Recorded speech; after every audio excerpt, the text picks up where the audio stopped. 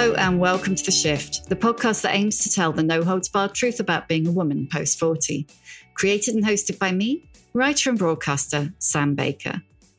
My guest today is the journalist and human rights activist Natasha Walter.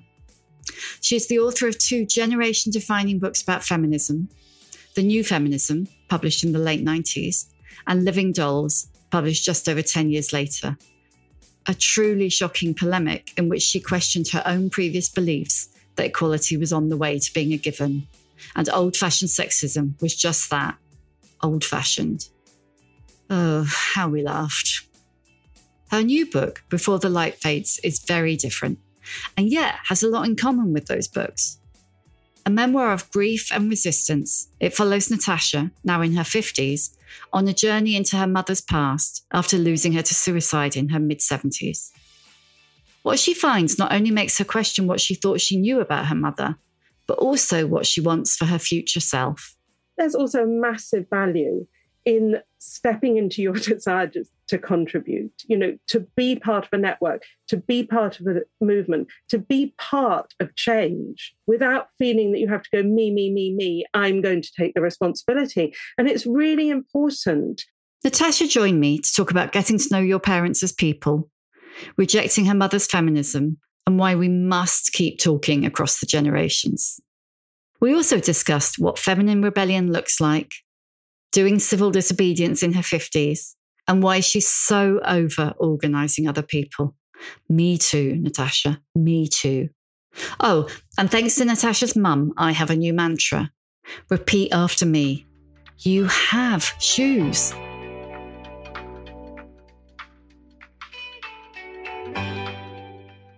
No, thank you very much for asking me to do this. I really love the premise of the podcast, the voices of older women and how interesting it is looking at the sort of range of people you've had on. So thank you. It's really... Oh, no, I was delighted you want to come on. Do you know what? It's so interesting because I started it, it'll be 3 years ago in September. And the initial plan was I was just going to do 6 episodes and see. And it took off so quickly. It was obviously, I was not the only one sat in my living room going, where's everybody gone? Yeah. I can't stop thinking about the book. It's just taken root in my head. So it'd be really interesting to see how it goes. Have you had much response yet? Yes. So it started, obviously there's no sort of formal response really yet. It hasn't yet been published. So I'm in that slightly, that in limbo, sort of trepidatious time when you're sort of waiting to see what people think. But I've had, obviously the response I've had so far have been kind of incredibly warm. I remember reading The New Feminism in the 90s and then reading Living Dolls when it came out. And actually, I just listened to it again. Really shocked me actually listening to it again, how shocking it still was. And this is a real... Before the Light Fades feels like a real departure for you. So tell me what led up to the writing of it. It is a real departure for me. And I suppose that's why, this run up to publication does feel a bit more anxious because it's such a personal book. I've really put myself on the page and it's very, very honest. That's not to say my other books weren't honest, but my other books, The New Feminism and Living Dolls, I was writing more at a distance, and I was writing, I suppose, those books from a place of greater certainty. I'd go out, I'd do my research, I'd, marshal the ideas. And by the time I came to sort of put them down on paper or to give them to my publisher, I was quite certain about what I wanted to express, what was going wrong, as it were, what I wanted to see change. This is a completely different book because it really comes out of a personal journey that I was on and a time of great uncertainty for me. So while I was writing it, I was exploring. I didn't know really what the book was until I'd written it, because it springs from my own reaction to my mother's death. My mother died at the end of 2017. She took her own life. And I started to write about my reactions to her death, not necessarily thinking it was I wasn't sure it was going to be a book at that point. It was more, I'm a writer and I tend to, I was sort of exploring some of the thoughts on paper. It kind of helped me to, in my grief, to put them down, those thoughts and those feelings, as many writers find. But then it also turned into this exploration of my family history and of this political moment that I felt I was living through, and that I then found echoes in the political moments and the political activism of my mother and her father. So it's a book that goes on a journey, and I was going on a journey while I was writing it. It's one of the things that struck me right from the beginning is you talk early on about your mother's timidity and her almost fearfulness. I think if that's the right word to use. But it struck me from almost the minute you start describing her, in fact, from the fact of her death and the way she chose to approach that. There's nothing timid. She doesn't come across, to an outsider, she doesn't come across as timid at all. And it's so interesting, isn't it? The way we see our own families, the way we see our mothers and our parents versus how they look from outside. Absolutely. And that's exactly, that was this emotional journey that I was going on so much through the book, that the mother, my mother, who I'd known in the last years of her life, did seem to me often a timid, quite uncertain woman. The reason, well, there wasn't one reason, but the main reason that she took her own life was that she thought she had dementia. And that was obviously leading to fear and uncertainty completely, understandably. But she was someone who also had other sort of fears and uncertainty sometimes in the way that she was in the world. And yet, then as I sort of looked back through her life, this other woman came forward to me, which is just, in her youth, but also in midlife and also in old age in many ways, a woman of great courage, of great spirit. One reader just said to me, I was very struck by your mother's unerring sense of purpose. And I thought that, it's so interesting, isn't it? But one of the wonderful things about when people start to come back to you with their responses, when they are generous and engaged, is that you hear back from them, yes, that's right. That's what she had. And that's what I feel. She had this incredible sense of purpose, this courage. She was somebody who didn't live by other people's rules a lot of the time. She had her own moral compass, and she lived by that. I mean, when you're growing up, when you're young, your parents are very much, obviously, this is the center of your world when you're very small. And then they're what you try and sort of diverge from. Do you know what I mean? As you get older. So I think I sort of took that for granted about my parents a lot of the time, if you know what I mean. That sort of moral courage, they're sort of intransigence often. And so writing that book and thinking about that again and what that intransigence stemmed from for her and for my father, I found it very inspiring. And so I realized as I was writing the book that was the story that I was telling, that I am telling in the book. It is a story, like you say, it is a story of courage, my mother's courage, and also courage, I think, of many people in her generation and many people in her father's generation, of standing up for what they believed to be right, even in the knowledge that they might never win. And I think it's that is very important for me to hold on to. Interesting, then, you just said, even in the knowledge that they might never win. And I wonder if that's the thing that's changed, is that when now it feels like often we go into something, we want to know that there's going to be a positive outcome rather than doing it for its own ends. I mean, I haven't been thinking about that. It just popped into my head when you said that. I think that's absolutely right. And as campaigners, I'm very involved in campaigning in different ways. I ran an organisation working with refugee women for a long time, which was a campaigning organisation, as well as running services. I'm involved in environmental activism. And as campaigners, we're often encouraged to think, what does success look like and what are the wins that we're going for? That's absolutely right. We wouldn't be doing it if we didn't want to change things and we didn't want to win. But I think there's also that strength that comes in just having faith that you do the right thing, even if you're not sure. if you're ever going to win. It's still, you do the thing that's right at that moment.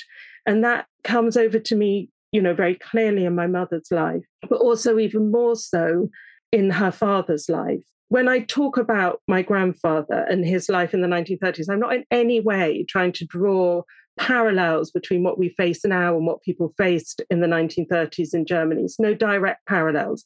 I think echoes always down the generations, that you want to try and do what's right. And even if you fail, it was important that you did try. So my grandfather was involved in anti-Nazi resistance in the 1930s. He was imprisoned and tortured and then became a refugee, sort of on the run through Europe for a few years before he got to Britain. And he failed in the political sense, but he succeeded in other ways. And I think those sort of, just thinking about the courage of that generation is still, is very important. How do you think your mother was affected by being the child of refugees? Because even though your grandfather, we now know, was incredibly brave and activist and fought for what he believed in, that wasn't the way she was brought up, really, was it? That's right. So once my grandfather got to Britain, he was then detained as well in Britain in that huge internment of Jewish refugees. After that, he very much became a very quiet person. He became somebody who felt it was important to keep your head down. Particularly, I think it was out of a desire to protect his family. Once he had children, he really felt he didn't want to see his family go through what he had gone through. So it was a very quiet, sort of bourgeois, conventional family that my mother actually grew up in. And she never knew that much about what he'd been through until sort of later in life, when, interestingly, in her midlife, she went on a sort of journey of trying to find out more. But he really didn't speak about what he'd been through very much. And I think that's quite, that's often the case for refugees, particularly at that time when there was less emphasis on the importance of talking through things. Yeah. So how do you think that influenced her? Because she was from quite a young age. I mean, there's a moment where you write in the book about finding the document of her first incidents of civil disobedience, which I just absolutely love the idea of her with her handbag and her tweed A-line skirt doing civil disobedience.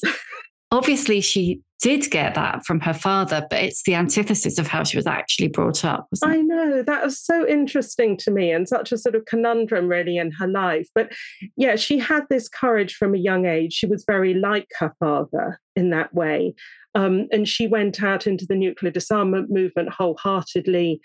She was getting involved in illegal sit-downs and even more sort of courageous illegal activity to try and stop nuclear weapons in the UK. So she was this very brave woman who was throwing herself into activism, but her father didn't support it, even though it echoed what he had done in his youth. And it caused a real rift between them for a while because he wanted to make her a ward of court to try and stop her from going out into civil disobedience. And they really fought and they argued about it a lot. How old was she then? So she was 19 then and still living at home. And I think she felt that there was also a protectiveness because she was a young woman. Complex layers of family history. He had actually been an illegitimate son. His real biological mother had not been married and he'd been brought up by his aunt.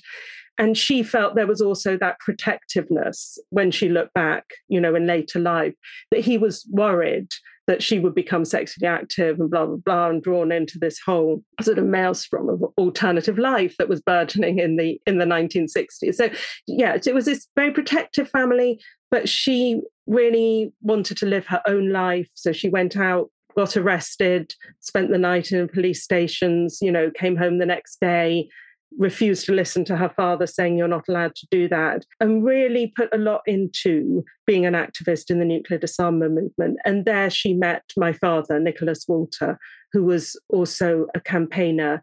For him, it was an intellectual, he was journey as well as, I think she was very sort of emotionally engaged as a young woman in activism. he was sort of Oxford graduate, called himself an anarchist, wrote a lot of articles and pamphlets in the nuclear disarmament movement. And so that he was different from her in a lot of ways, but they really shared this. They shared this courageous, strong political spirit.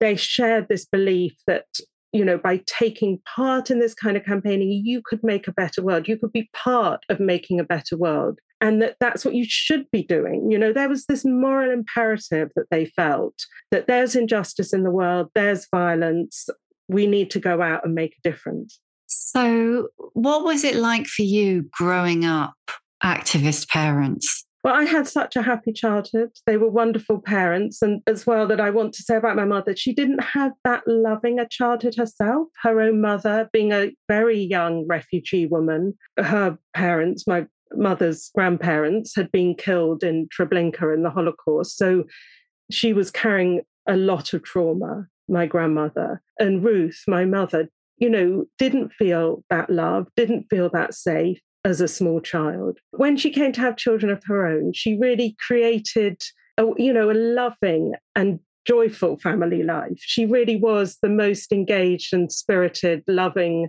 mother. And my father too, it was a really, really happy time. I always felt protected. I always felt safe. And I feel that, yes, we went out to Aldermaston marches, blah, blah, blah, always, through my childhood. There was this assumption that you'd sort of, it was good to get involved in stuff, to show up, to be there. I thought, that was just part of something I did. And then, of course, as a teenager, I thought it was really boring. And as a young woman in my 20s, and I wanted to live a different life. And I went and worked at sort of women's magazines. And, I didn't want to be clumping around on demonstrations, holding my placards for a long while. And I felt, you've tried that and it hasn't really worked. And then later on in my life, I've come back to being much more engaged in that kind of activism and campaigning. And I see the value of it so much more. Yeah, I want to ask you about that in a moment, but I want to ask you a little bit more about your mum and how she influenced your feminism, if you like. One of the things I keep thinking as you're talking, as I was reading the book, is that you set her up at the beginning as this, and I've said this already, but as this timid, fearful woman who's a bit panicky about traveling and is terrified of getting dementia, as I think many of us are, but she had her father had it. And yet, as you discover her, you start to say, oh, well, there was no Barbie or Cindy or Enid Blyton in our house. And she wouldn't dress like a mum. Yeah. So all the time you're building this picture of this kind of like rebel, but not seeing her that way yourself, which is so interesting. It's so funny, isn't it? Though, of course, I did see that she was rebellious, but I kind of resented it at times. I tell the story about how, I went to a very conventional girls' school for my secondary school. And I used to, blush when she came in to parents' evenings. She'd be wearing her sort of jeans and anorak and her skull sandals. I mean, she looked great, looking back. But of course, I wanted a mum like the other mums who were wearing their sort of nice floral dress or their sort of, little skirt suit or whatever, and their pumps. I didn't really want that. And so, I think my relationship, my feelings about her changed. And like I say in the book, it's a journey that I went on after her death. And it's conversations. I did have some of these conversations with her. They're conversations that obviously were broken by death. But with feminism, she was a feminist. She was a feminist in the 60s. She was a feminist in the 1970s. Got spare ribs. She, read the great feminist writers. And it wasn't as though she kind of sat at their feet and was like, oh, you've opened my eyes. She was more, yeah, absolutely. I always felt that. I never wanted to be constrained as a woman, and it was so she loved women's liberation. And in a way, she didn't have to intellectualize it too much. It was very much just, that's who she was. And then I think as I came into feminism, I did reject some of that, what she'd found in feminism. So, her rejection of that conventional feminine, I felt, why can't we do that? Why can't we have those choices? You know, I bought into that idea of that sort of 90s choice feminism. We can kind of have all of that. And that's the sort of feminism that I explore in the new feminism, that very sort of optimistic, you know, quite breezy, you know, we just have to put in place the kind of conditions for equality. We need more, you know, stronger equal pay regulations. We're going to smash this, you know, we're smashing all the glass ceilings. Things are going great. And then a few years after that, I realized that things weren't really that straightforward, and that sexism is much, much, much, much harder to crack than that. And that's when I started exploring the ideas that led to Living Dolls. And I'm just so glad that I had those conversations with my mum, and we talked more about sexism, more about feminism, honestly, together. And she was a really important reader for me of Living Dolls. We talked about that a lot and how things had changed since the 1960s, you know. But you write early on in the book about Me Too and kind of the rise of Trump and that kind of women's march that happened very soon after Trump's inauguration. And that kind of moment of people rising up, women rising up. I mean, there was a lot of criticism around it being very white and too happy and cheerful and not angry enough. And yet here we are kind of, is it 6-7 years later? I can't even. And it feels way closer to Living Dolls, doesn't it? It feels like it's gone back so many more steps than it went forward. This is the reality of feminism, isn't it? That we take steps forward and we're pushed back again. That always there's progress and there's backlash. And that seems to be this continual reality that we have to fight. But definitely, you know, I've been looking back at Living Dolls just now because it's been reissued for Virago's 50th anniversary. And it is really,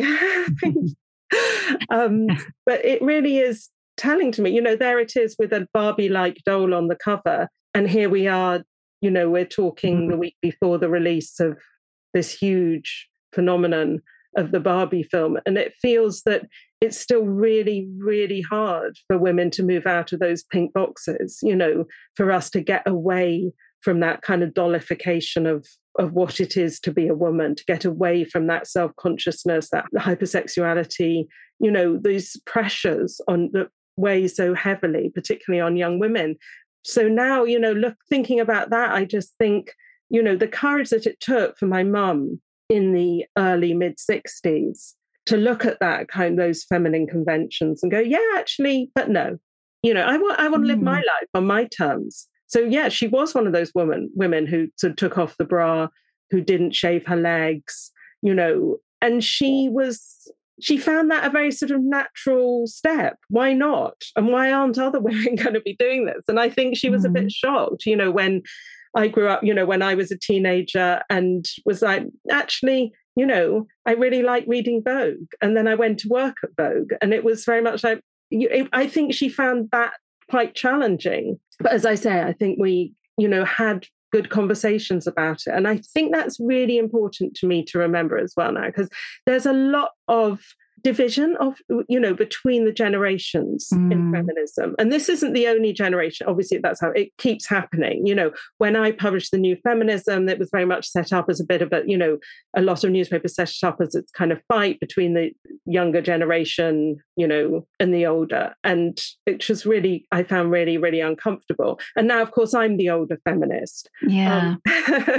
So you and how see, does that feel, do you think, now? Because you are exactly in that position, aren't you, of younger women saying what we think is crap or wrong, or that we didn't really achieve anything. How does that feel for you, for someone who's been at the vanguard of it for so long? Well, that's not all I get from young women, to be fair. I mean, I've been having some really lovely conversations since Living Dolls came out. I quite often meet younger women who, because I was already not that young when I published Living Dolls, you know, but it's a book that younger women read, it seems to me. A lot of young women read it. And so I have had really great conversations. So I think there's a lot of good conversations that are to be had. And also, I think that some of the criticism that younger women have of older women is not entirely unjustified, in that we work fucking hard, to do a lot, but we have not got, there's a lot of stuff that we got wrong or that we missed out. And I think, point it out, let's have those conversations, not in a spirit of doing each other down, but I want to hear those. I want to have those conversations. I want to get into those arguments, real arguments, not those sort of toxic social media, ridiculous spats that lead nowhere, but real conversations and real arguments. And, one of the real shortcomings of Living Dolls, this, you may feel this is a bit of a tangent, what we're talking about, is it is a book about white women. And some of the really interesting conversations that I've had, obviously in the years since it's published, are with women who aren't white, who are saying, either saying it's, it's shocking to me how I still feel seen in that book, even though I'm not the women that you're right, or the stereotypes that you're writing about, or women that say, I don't feel seen. And why didn't you, why haven't you had those conversations? And why aren't you telling other stories? So I think these are just such important conversations, and I want to have them. I'm somebody, I don't shy away from different, I like getting into these conversations, but I want them to happen in the right way. And one of the things that really struck me as well, delving into my parents' lives and what it was like being a campaigner in the 1960s, and this is something I feel quite passionately, is they worked in a very special and important way because they worked face to face and because they didn't have the mediation of these huge social media platforms owned by distant corporations that are basically using us for their profit. And what gives them the profit is the anger, is that destructive anger. But they didn't have that. I'm not saying they didn't have arguments. Of course they had arguments, bitter arguments. My father was a master of lifelong feuds, so absolutely they had arguments. But they also, through having those arguments face to face, built these respect and solidarity in real time, in rooms with real people. And I just think we need to value that. I'm not saying that doesn't happen anymore. Of course it does. But I think we just have to realize how corrosive some of the ways that campaigning is carried on at the moment can be. Well, I think that's the thing. It's very much easier to throw bile at people that you've never met and never will meet. Yeah. But like I say, my dad was absolutely brilliant at, the things he said to people's faces. You'd be nervous about saying on Twitter. But he was very sort of courageous in that way. Flexibility is great. That's why there's yoga. Flexibility for your insurance coverage is great too. That's why there's United Healthcare Insurance Plans. Underwritten by Golden Rule Insurance Company, United Healthcare Insurance Plans offer flexible, budget-friendly coverage for medical, vision, dental, and more. One of these plans may be right for you if you're, say, between jobs, coming off your parents' plan, turning a side hustle into a full hustle, or even missed open enrollment. Want more flexibility? Find out more about United Healthcare Insurance Plans at uh1.com. Say hello to a new era of mental health care. Cerebral is here to help you achieve your mental wellness goals with professional therapy and medication management support. 100% online. You'll experience the all-new Cerebral Way, an innovative approach to mental wellness designed around you.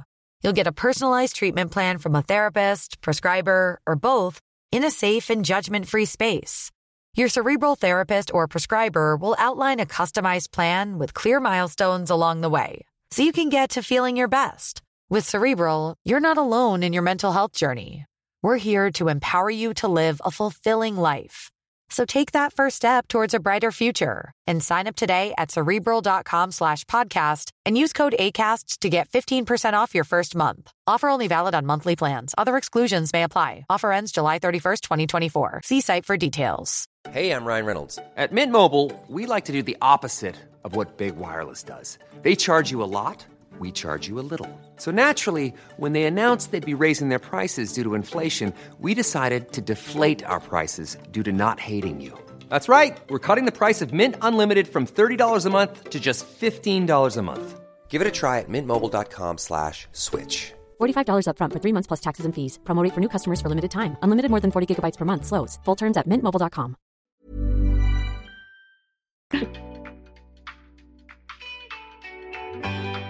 I was struck by something you said about being kind of women of our generation. I think we're more or less the same age, but probably also older and younger women, being hyper conscious of other people's expectations, but also how having criticized the way women impose that discipline on themselves, whether it's refusing to age or whether it's, body image or what it is.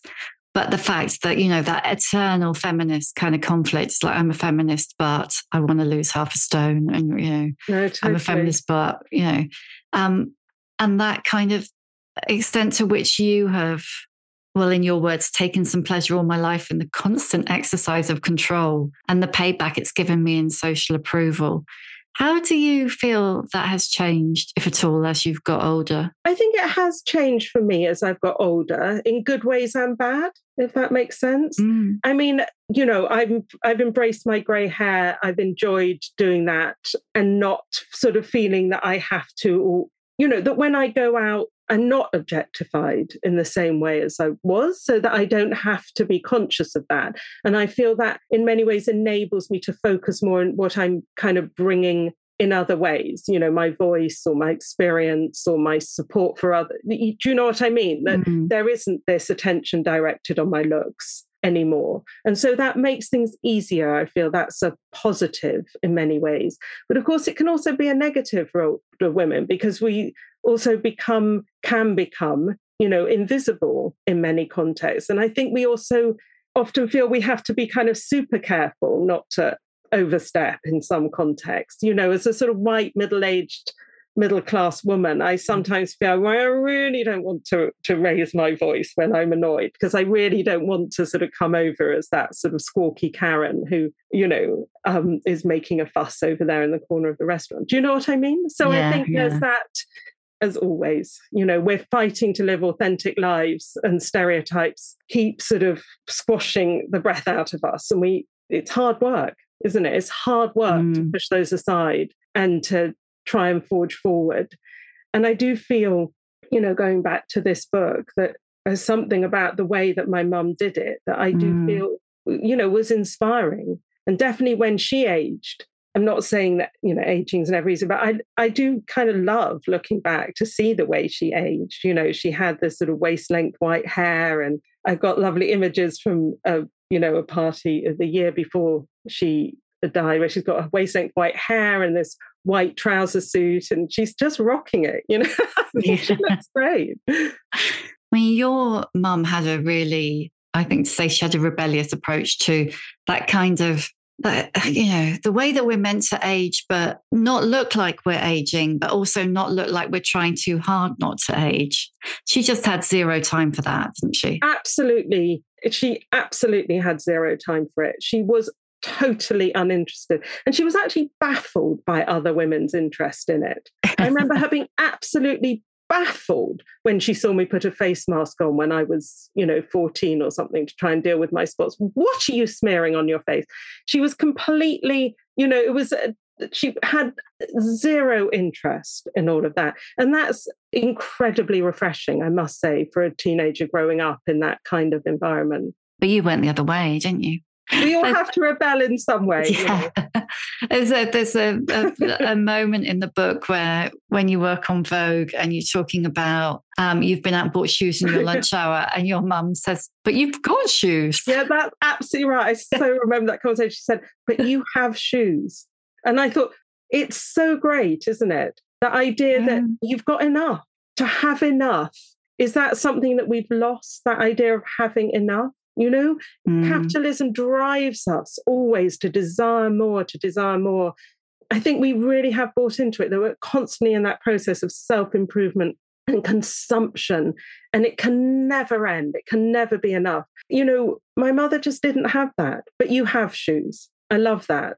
Yeah. At a time, in a generation where, think of Sex and the City and how basically liberation was sold back to us as having the biggest shoe cupboard, the Manolo Blahniks, it's for me a great alternative. I think what my mother gave me, it's a touchstone. I think we need more of that spirit, of her spirit. I think I need it as my screensaver. Like you have shoes. I hear myself saying it to my daughter, of course, now, because now that I'm at the other end and I feel, I have shoes. Yeah, I have way more shoes than I need. All I want now is the comfortable shoes. All my heels have gone on eBay long ago. Oh, God, yeah. I still have a handful of pairs, but I think about the high heels that I had when I worked in magazines and I could walk in them, Now I can't even look at them without wincing, let alone wear them. No, totally. God, what was I thinking? Your mum really kind of symbolized a sort of feminine rebelliousness, didn't she? Which was maybe suppressed in her early years of campaigning with your father. Do you think that we're seeing more or less of that now? I think we're seeing less of it in many places. And it's something that I want to hold on to and to believe in. But I think there are definitely places, there are campaigns, there are places in the world where you do see that kind of feminine rebellion. And I do feel that, in recent years, I feel that in the environmental movement, you do see women taking important roles as spokespeople, as campaigners, young women and older women, young women like Greta Thunberg, but all the way through to more experienced campaigners as well across the world. So I wouldn't say it's gone, but I definitely wrote the book from a moment when I felt I couldn't find it, that it was missing to me.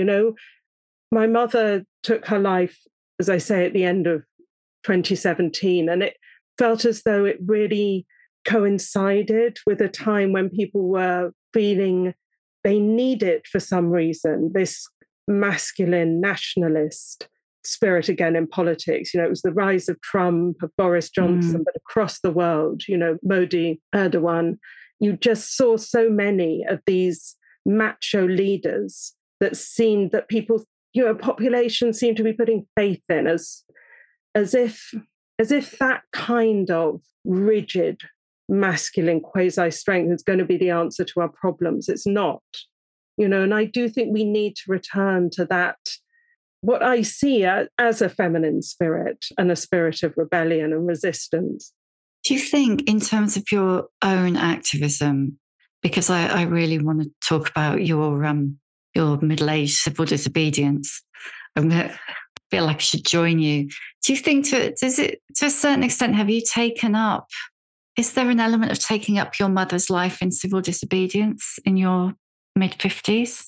Yeah, I think maybe you could say that, although I'm not sure that I felt that consciously when I started getting more involved in civil disobedience. So, I have been involved in campaigning throughout my particularly my 40s and 50s, particularly for the rights of refugees. But the surge of activism in Extinction Rebellion, I felt it was something that I really did want to get involved in. I felt that there was something so valuable at this time for people saying, no, we're not going to have this. Things really, really have to change.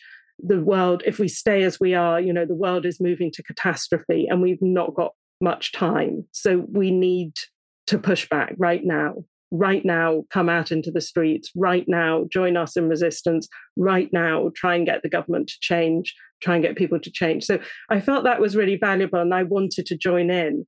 It was strange to me then that I felt at times as though I was taking the spirit of my parents with me, a sort of very personal and inward way. But that wasn't the reason why I joined. I joined that movement for political reasons. But certainly I felt that very deep personal connection with what my parents had done. I feel pretty sure that if they were still alive, they would have been there with me. But I can't, obviously, I can't be absolutely sure, but I feel pretty sure that that would have been the case. And so I joined in the end of 2019, autumn of 2019. I was active in Extinction Rebellion and I was arrested after helping to sort of block the roads. I don't know if you remember that, Rain, but it was there was this wonderful, very joyful spirit, particularly, it was throughout London, but particularly it sort of coalesced around Trafalgar Square. And we blocked the routes into Trafalgar Square. And that was then held as a place of discussion, debate, people sharing food, sharing ideas, thinking about how to take forward the environmental movement. And I was one of the people that helped with the initial sort of blocking of those roads. So I was held then overnight in the police station. And then a couple of days later, I came back into the square immediately the following day. And then a few days later, I joined this group, Writers Rebel, and I read something that my father had written in the 1960s about when he was involved in the nuclear disarmament movement. And I was so struck, Sam, by how it just felt as though it had been written for this moment, with some changes. He did use man. Yeah, of course he did. Stand-in for humans. But, it did feel very strongly to me on a personal basis, as though I was kind of walking on a bridge that they'd built, or as though they'd laid some sort of ground for me to move forward. That might sound very sort of solipsistic. I don't know. But I feel that also is true, it's not just about me, my parents, but also just if we think about these movements, we do work on ground that other people have prepared for us. As feminists, we stand on the shoulders of feminists that have gone before. If we're working in other movements that are trying, to move forward, say, the environmental agenda, or who are trying to think of how to move beyond capitalism or move beyond, growth economics, it's really important, I think, not to lose sight of our history, and that people have worked hard and put their lives on the line and put their energies and their intellect into these movements before. I think we're stronger if we hold on to our histories. Interested that when at one of the Extinction Rebellion meetings, they asked who was prepared to be arrested, that it was only you and another middle-aged woman who were. I mean, you explain why that is in the book, but why do you think that was? Yes. Well, I think it was in that particular meeting. So there was a group of us, it was a local, what's called an affinity group, where you meet and sort of, you build the bonds. I was talking about how important I feel this is to meet face to face and build solidarity networks. So it's this great opportunity to talk about, what everyone's appetite is for risk and what they feel they bring to the group.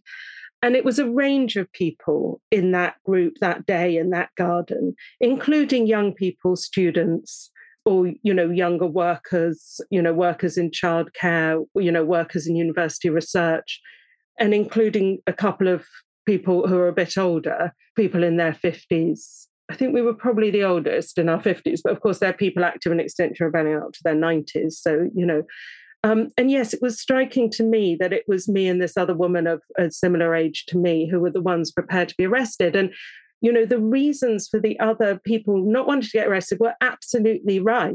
They were so right. Some of them were migrants, so they didn't yet have settled status, or they were on temporary visas. So it would have been really dangerous for them to be arrested, as we've seen. Others were working in where their employers were, local authorities or schools, or, they were in childcare settings or whatever, where any conviction could be really problematic for their employment.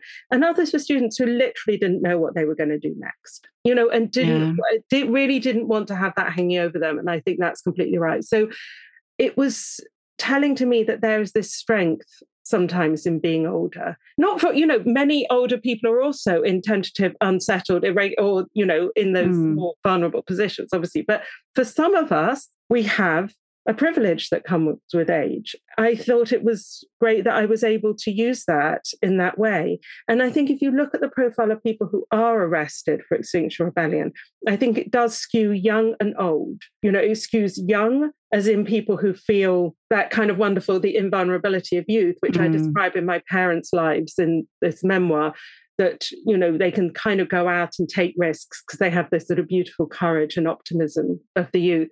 And then a lot of people being arrested for Extinction Rebellion are older people who are like, it's okay, I can manage the risks that come with this. I can think through the risks, and they're risks that I can manage. And I'm okay, say, if I can't get a visa to go to the United States. Do you know what I mean? I've done that. I've done the travel. I don't need to do that anymore. So you can kind of work it out and manage it. So I think that's lovely. And one thing that I have found in Extinction Rebellion is that there's a lovely coming together across the generations, that you don't feel kind of weird for being old.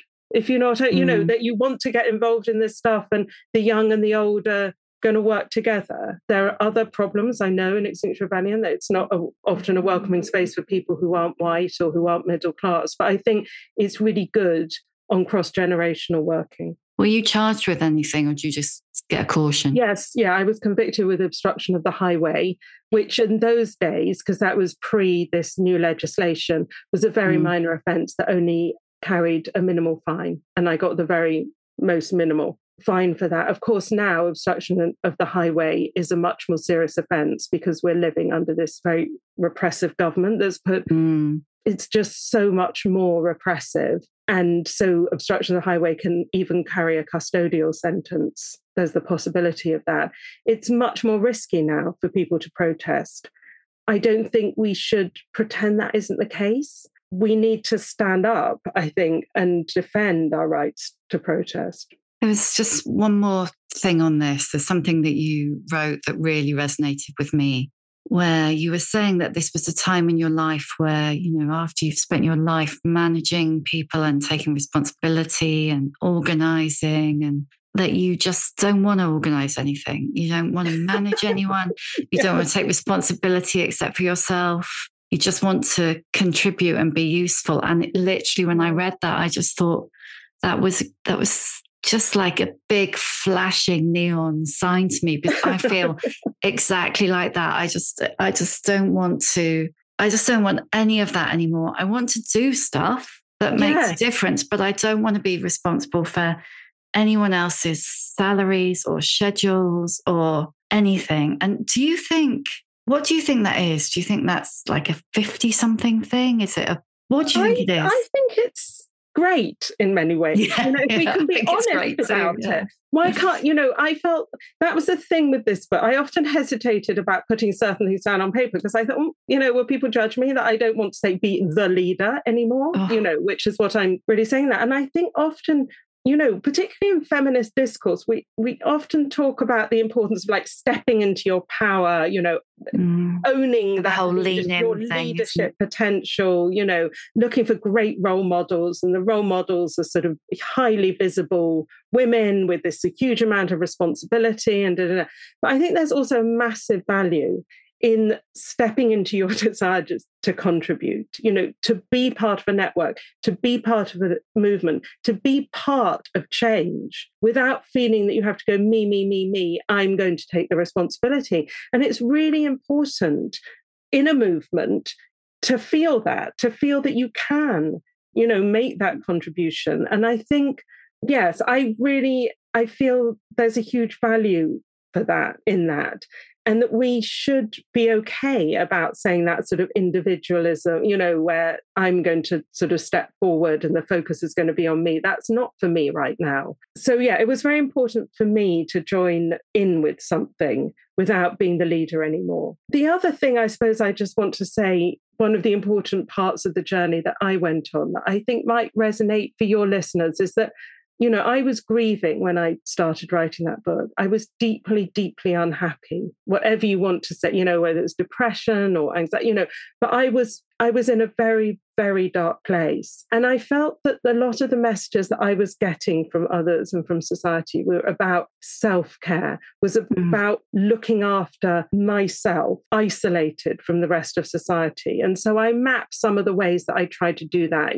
I went and did my yoga, I went and did my running and my swimming and my gardening. I sort of looked after myself. I took some time off work to look after myself. And that worked up to a point, and it was really nice. And I was lucky that I was able to spend some time doing that. But what actually really worked for me in terms of sort of reconnecting with who I am and moving out of grief completely, because you don't, when you lose people you really love, the grief does stay with you, but feeling able to sort of participate in the world again, not being completely kind of corroded by the grief. What really worked for me was stepping back out into the world and joining up with other people who are trying to make change. So I just wanted to say that really, because I think that often we individualize. When we're unhappy, when we're anxious, when we're depressed, we sort of feel, I have to fix it. I'm going to go into my own little space to fix it. And that can work. But sometimes to fix it or, to make things better, to be able to to come through. What does work is actually joining up with other people, working with other people, helping other people, volunteering with people, or getting active, being arrested with other people. It's all, I think, those making those connections and thinking, actually, this isn't just about me. It's also society. It's so interesting that you say that, because I'd actually written down self-care like a corset. And I think I so agree. That kind of, I hate mindfulness and calm too. It's not for everyone, It's not for everyone. And fair play to those who it helps.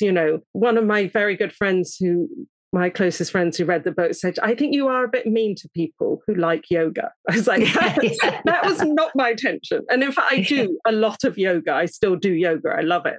But that's not all, and I think in order to live a sort of decent, happy life and to get past these dark times, think about those wider changes that you want to be part of. That's really good. Right. I'm going to ask you the questions that I always ask now. What's your emotional age?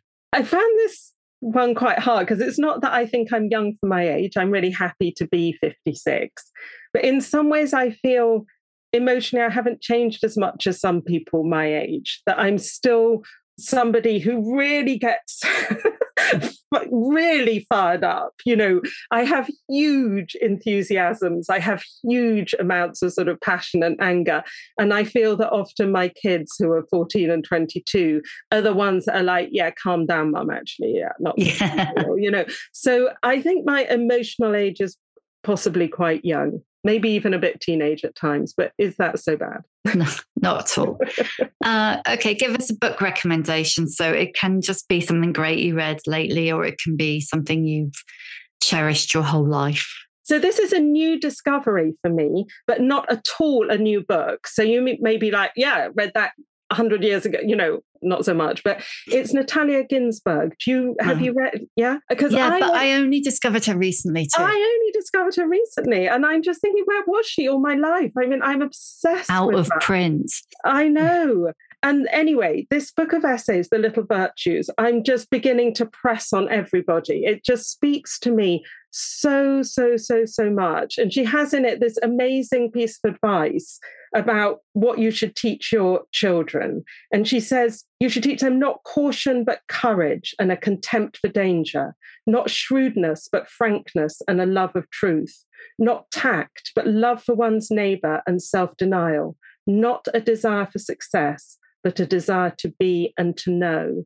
And it just sent shivers down my spine. But also there's bits of memoir in that book of essay, and it's just wonderful, so readable. And also her novels are extraordinary. And I just feel, she was someone I had sort of in the back, that I sort of knew vaguely who she was, but I never really read her properly until just recently. So yeah, I didn't know about the essays. Recommend. So I'm going to check out the essays. So I've read, is it The Dry Heart?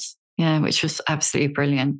Right, what advice would you give younger women? Well, I do, because I do have a daughter who's 22. I quite often find myself in the position of being asked for advice. And I try and give advice more along the lines of the advice I just read out by Natalia Ginzburg, which is, follow your heart, just get on with it, feel the fear and do it anyway. People who don't make mistakes don't make anything, that kind of thing.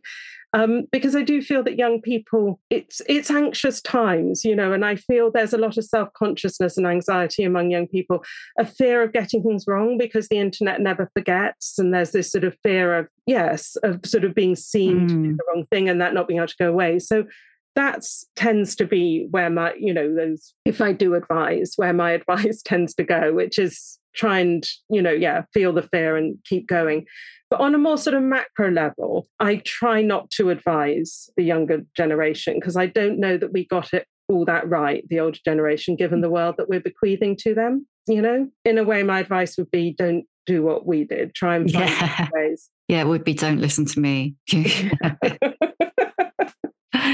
Who is an older woman who's inspired you? Well, I'm going to have to obviously say my mother. And I hope that, by writing about her life, exploring her life, and now publishing this book about her life, I really hope that others will find inspiration in the way that she lived. Yeah, I think that your wish will come true. What is your superpower? I think my continued enthusiasm.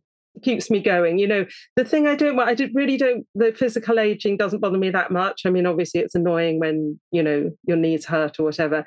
What bugs me about the idea of aging is sort of stopping, you know, when you meet people that used to be sort of full of that fiery zeal and they're sort of not anymore, they're stuck and they're sort of sulky about people who are still going out there and being passionate. So I still have that enthusiasm and I want to keep hold of that. I want that to be my superpower forever. That is so true. It's like you can't stop being curious. Yes. And finding new things, you know, and developing your ideas. I'm very happy to say, you know, when I'm wrong. And I feel there's something in our culture at the moment that's like, you have to have got it all right the first time, you know, you put anything out there and then you can't change, which I think is very depleting. Yeah, it kind of goes back to what we were saying earlier, isn't it? It's like, it feels like there's now this idea that you don't even start if you can't win. Yes, exactly. You've got to have it all right. Yes. And I think that also, you know, ties back into that whole social media thing and the sort of mockery of people getting it wrong rather than wanting to engage in the arguments and discussions so that we can kind of learn from each other's mistakes. All right, last one. How many fucks do you give? Well, obviously, I'd like to say I give 0 fucks, but I care deeply about the opinion of people that I respect, you know, and I think I'm not sure that is a bad thing. Because I think it is through sort of, and trying to learn from one another. So if people gave me feedback and I was just like, I don't care what you think, and just sort of go, that way you don't learn and you don't develop and you don't grow. But yeah, I try and have 0 fucks about obviously what random guys say about my appearance or my opinions on the internet. Thank you so much. I've absolutely loved talking to you. It's been such a joy. Thank you so much.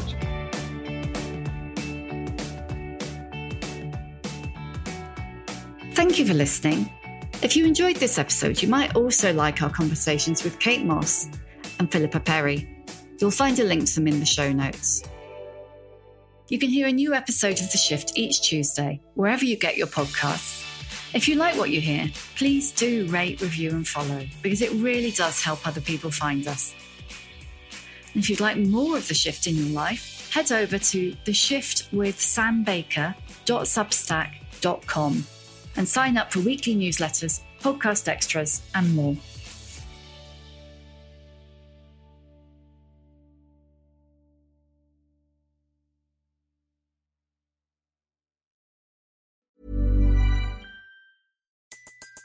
Everybody in your crew identifies as either Big Mac Burger, McNuggets, or McCrispy Sandwich. But you're the Filet-O-Fish Sandwich all day. That crispy fish, that savory tartar sauce, that melty cheese, that pillowy bun. Yeah, you get it. Every time. And if you love the Filet-O-Fish, right now you can catch 2 of the classics you love for just $6. Limited time only. Price and participation may vary. Cannot be combined with any other offer. Single item at regular price. Ba-da-ba-ba-ba.